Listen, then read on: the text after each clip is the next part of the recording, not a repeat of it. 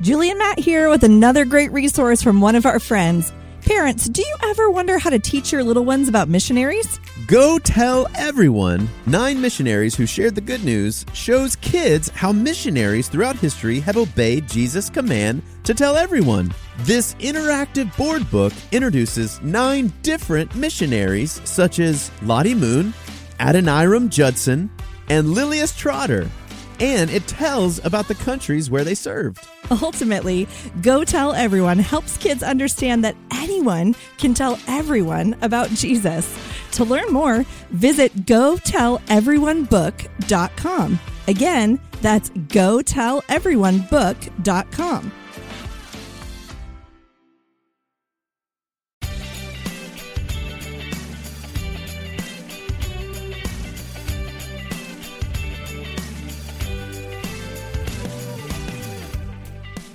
You're listening to God's Big Story, a podcast for kids.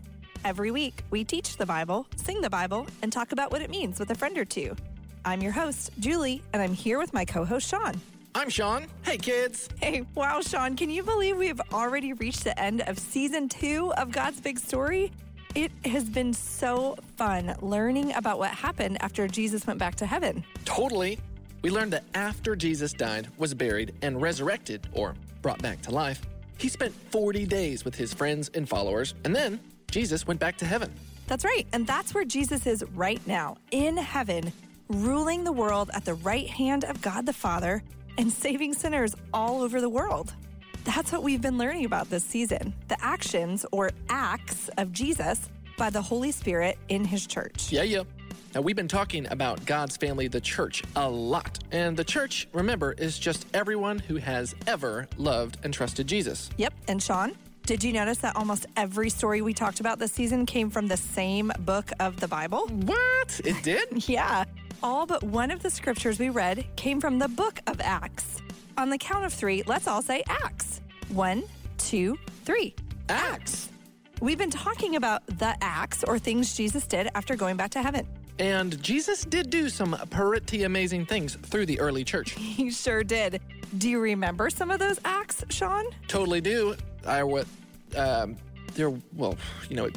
has been a few weeks and life's been a little crazy. But, in case some of our listeners have forgotten, why don't you go ahead and remind them? Yeah. If you don't remember, that's okay, because I thought it would be fun to look back at some of the episodes from this season and do a little something we like to call Wrap Up and Review. We've learned so many amazing things this season that our brains just might explode. So, in case you feel the same way, we thought we'd spend this episode talking about what we've learned so far, answering a few listener questions, and of course, playing a review game or two. Oh man, Sean, I'm so excited. Let's just get started. Yep. Is everyone ready? Set. Let's go. Well, here at God's Big Story, you know that we love the Bible, and we want you to love it too. In fact, we have something we say each week to remind us that the Bible is true. Have you learned it yet? Great. Then let's say it together. The Bible is God's true word. It is from God and about God, and it is true. That's right. Good job. All season, we've been looking at a part of the Bible, which is God's true word, called the New Testament. Now, the New Testament has a total of 27 books. And we've been reading mostly from one, the book of Acts. Acts was written by a man named Luke, who also happened to write one of the 4 Gospels. Did you know, Julie? And would you like to take a guess at which Gospel Luke wrote? I'm gonna go with Luke. Amazing. That's right. Luke wrote the Gospel of Luke and the book of Acts. Well done, Smarty Pants. Why, thank you. I have learned a lot from the Bible this season and from our special guests. Oh, man, that's right. We've had some amazing and special guests. Listeners, do you have a favorite guest from this season? I sure do. Now let's say it out loud on the count of 3. Ready? 1, 2, 3. Michael the Ananias Elder of Damascus. Oh, Ananias, he was good. Yeah, this season, we also heard from a theologian, a gardener, a news anchor, a craftsman, and a magician, just to name a few. Hey, speaking of our magician friend, Morgan the Great, have you seen her lately? I never got to say goodbye after her episode. It's like she just disappeared or something. Well, you know that girl. You never know where she might show up next. Well, Sean, before we get to our listeners' questions, Did you have any questions from this season that you didn't get answered? Let me think about that. Well, I guess I have been wondering a little about sin. Oh, yeah? What about it? Well, we keep saying that the world was broken by sin and that Jesus is coming back to fix everything that was broken by sin, but where did sin come from? And was there a time where it wasn't here? And how does sin break things? I guess I have all the questions. Those are really good questions, and I'm sure many of our listeners have them too. That's why we're going all the way back to the beginning in Season 3. The beginning? The beginning of what? The beginning of everything. We're going to learn about how God created the world, why he created the world, what went wrong, and much, much more, all from the Bible. Whoa, that sounds awesome. I can't wait. But I guess I'll have to, so I'll save my questions for then. Well, since you and I don't have any other questions, how about we answer some questions from our great listeners? Great idea. Let's do it. We have some great questions from our listeners. It's true. And maybe some of you have those same questions. So if so, listen closely, and Julie and I will do our best to answer them for you. Our first question comes from Merrick, and our producers, Brad and Ryan, are going to help us out by playing Merrick's question for us now. Let's hear it. Hi, my name is Merrick, and I am 7 years old, and I live in Texas. My question is, what are God's miracles? What a great and important question, Merrick. If you're asking what a miracle, remember, is something amazing that doesn't normally happen that shows God's power. This season, we talked so much about miracles in the book of Acts. In fact, let's remember some of them together, okay, Merrick? God did a miracle in Acts chapter 2 when the Holy Spirit helped the disciples share the gospel in different languages they did not know. And then there was a miracle in Acts chapter 3 when God used Peter and John to heal the man who was paralyzed. And then in Acts chapter 8, Simon the magician was amazed by the miraculous healing power God had given to Philip. And those are just to name a few. But let's not forget, Merrick, God taking someone who has a heart that is sick with sin and giving them a new, healthy heart that loves and trusts Jesus is just as amazing and miraculous as any of these other miracles.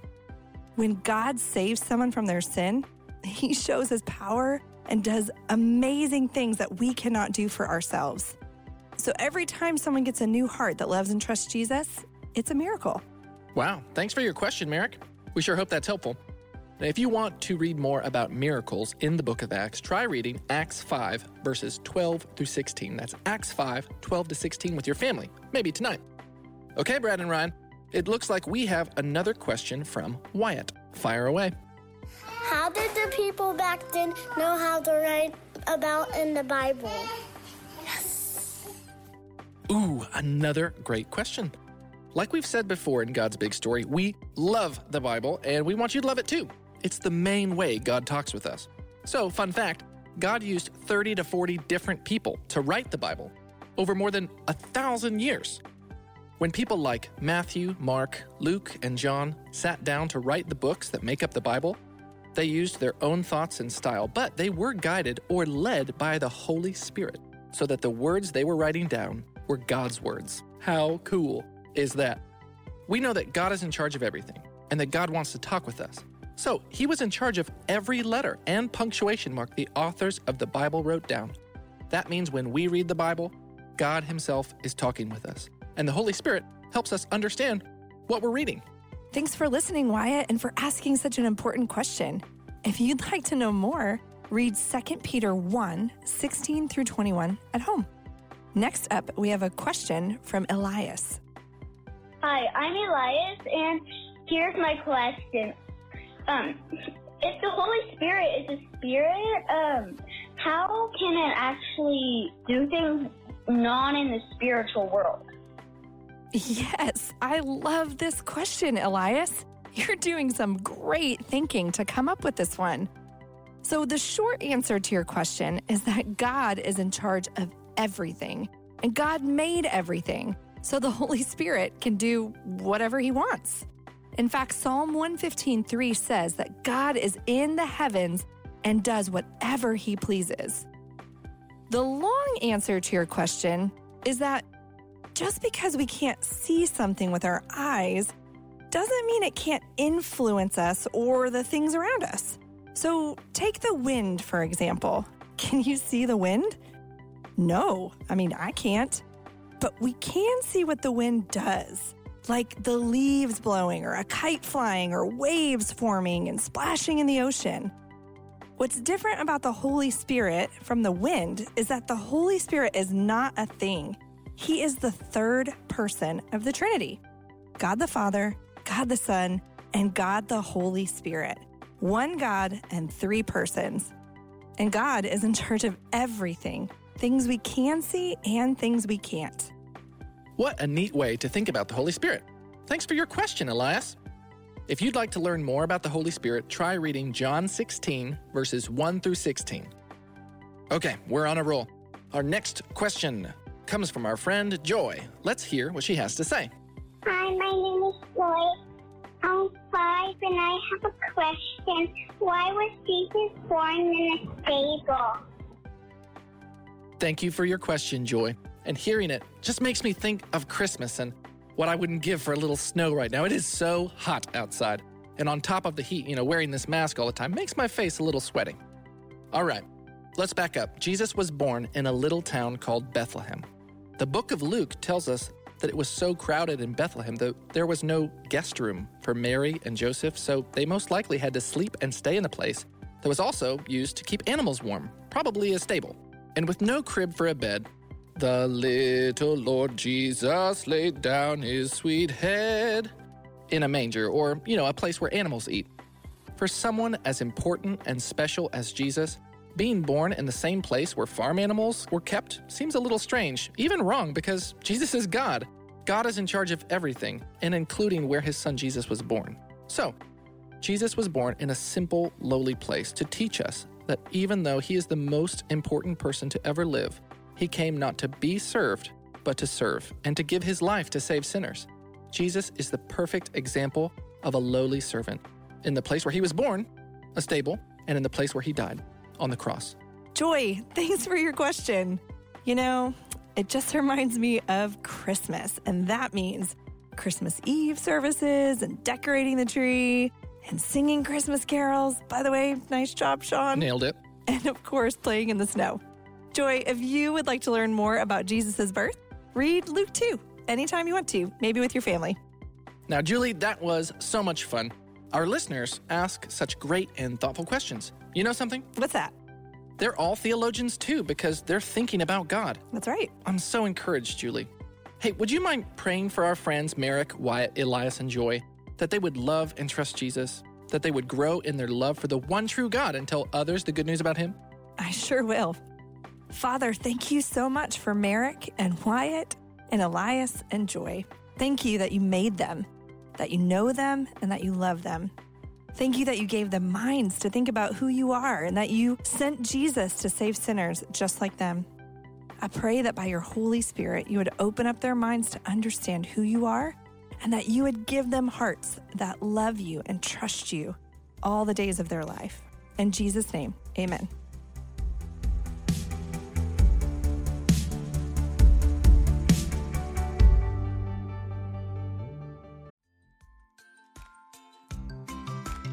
Hey parents, are you looking for an inspiring read for your little ones? Well, we've got something special for you. Introducing Kids in the Bible, a storybook Bible about God's children. This new book by Caroline Saunders features a collection of 33 captivating stories from the Bible, all centered around kids, just like yours. Ever wondered about the adventures of young Miriam, Samuel, or even a certain young Jesus? Kids in the Bible takes you on a journey through the lives of these remarkable children, showcasing how God's big plans unfold through even the smallest of us. Each story is a treasure trove of courage, faith, and the boundless love of God.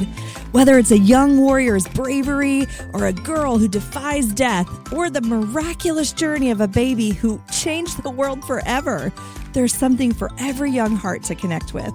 So parents, if you want your kids to discover the wonders of the Bible in a fun and engaging way, visit kidsinthebiblebook.com today. Let your little ones be a part of God's special plan to bless the world.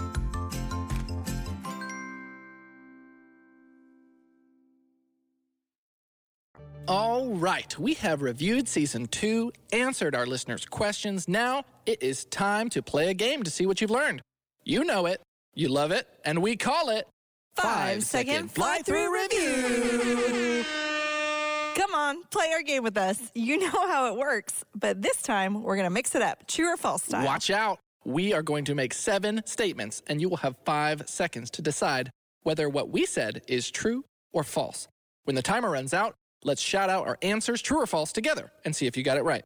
Okay, everybody. Are you ready? Because here we go.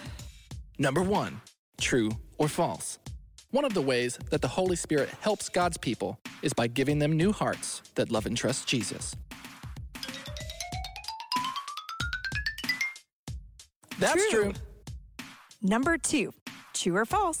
On the day of Pentecost, there were lots of people who wanted to hear what the disciples were saying about Jesus, but couldn't understand them.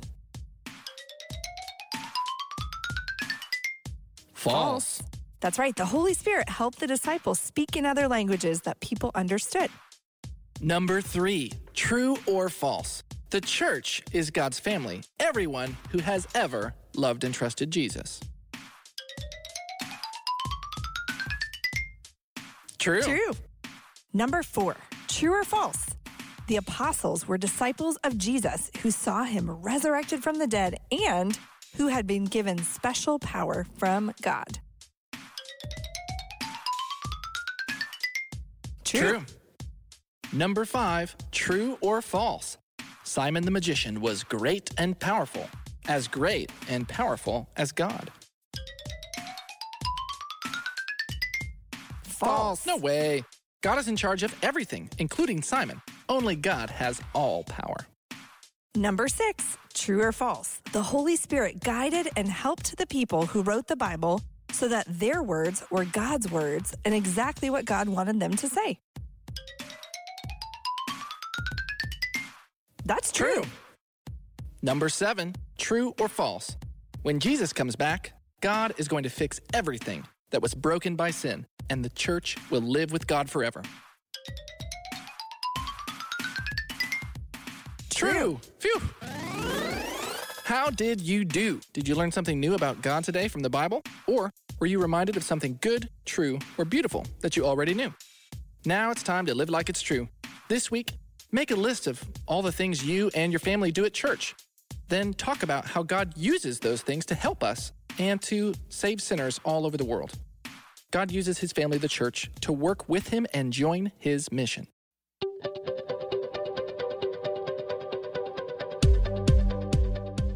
Okay, as we close out our time, let's play some fill in the blank.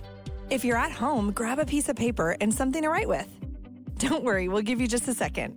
And if you're in the car or on the go, no problem. Just listen or answer out loud.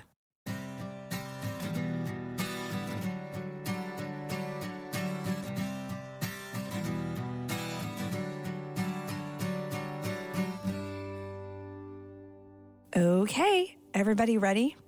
Let's fill in the blank for these 3 statements. Knowing that the church is God's family shows me that God blank. Next one. Knowing that the Holy Spirit can give me a new heart that loves God makes me blank. I know that makes me so happy. And lastly, one thing about God I want to know more about is fill in the blank. If you need to listen to those questions again, that's okay. Take your time. Whenever you're done, try sharing your answers with a family member or friend, maybe over dinner. How about you and I show them how it's done? Ooh, great idea. Let's see.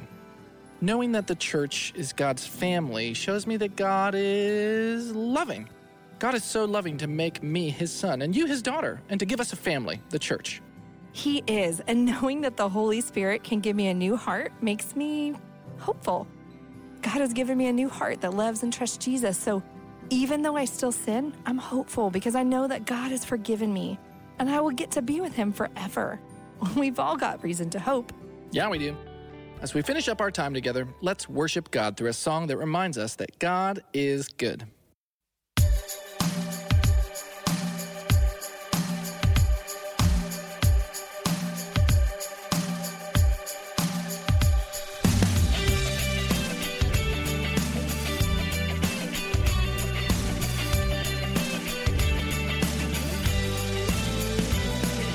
G-O-O-D, our God is.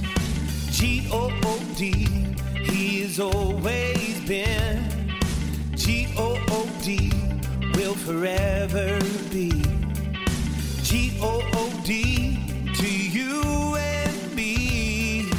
God is good, always good. God is always good. God is good, forever good. God is forever good. G-O-O-D, our God is. G-O-O-D, He has always been. G-O-O-D, will forever be. G-O-O-D, to you and me. God is good, always good. God is always good. God is good, forever good. God is forever good. G-O-O-D is our G-O-D. G-O-O-D is our G-O-D. G-O-O-D is our G-O-D. G-O-O-D is our G-O-D. God is good, always good. God is always good. God is good, forever good. God is forever good. God is good, always good. God is always good. God is good, forever good. God is forever good.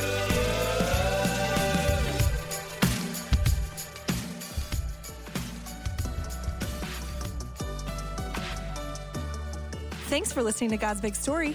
For more information or details about this show, be sure to check out this episode's description or visit tvcresources.net. And tune in next season to God's Big Story. See you again soon. For season 3. Wait, too much? Way too much. Okay.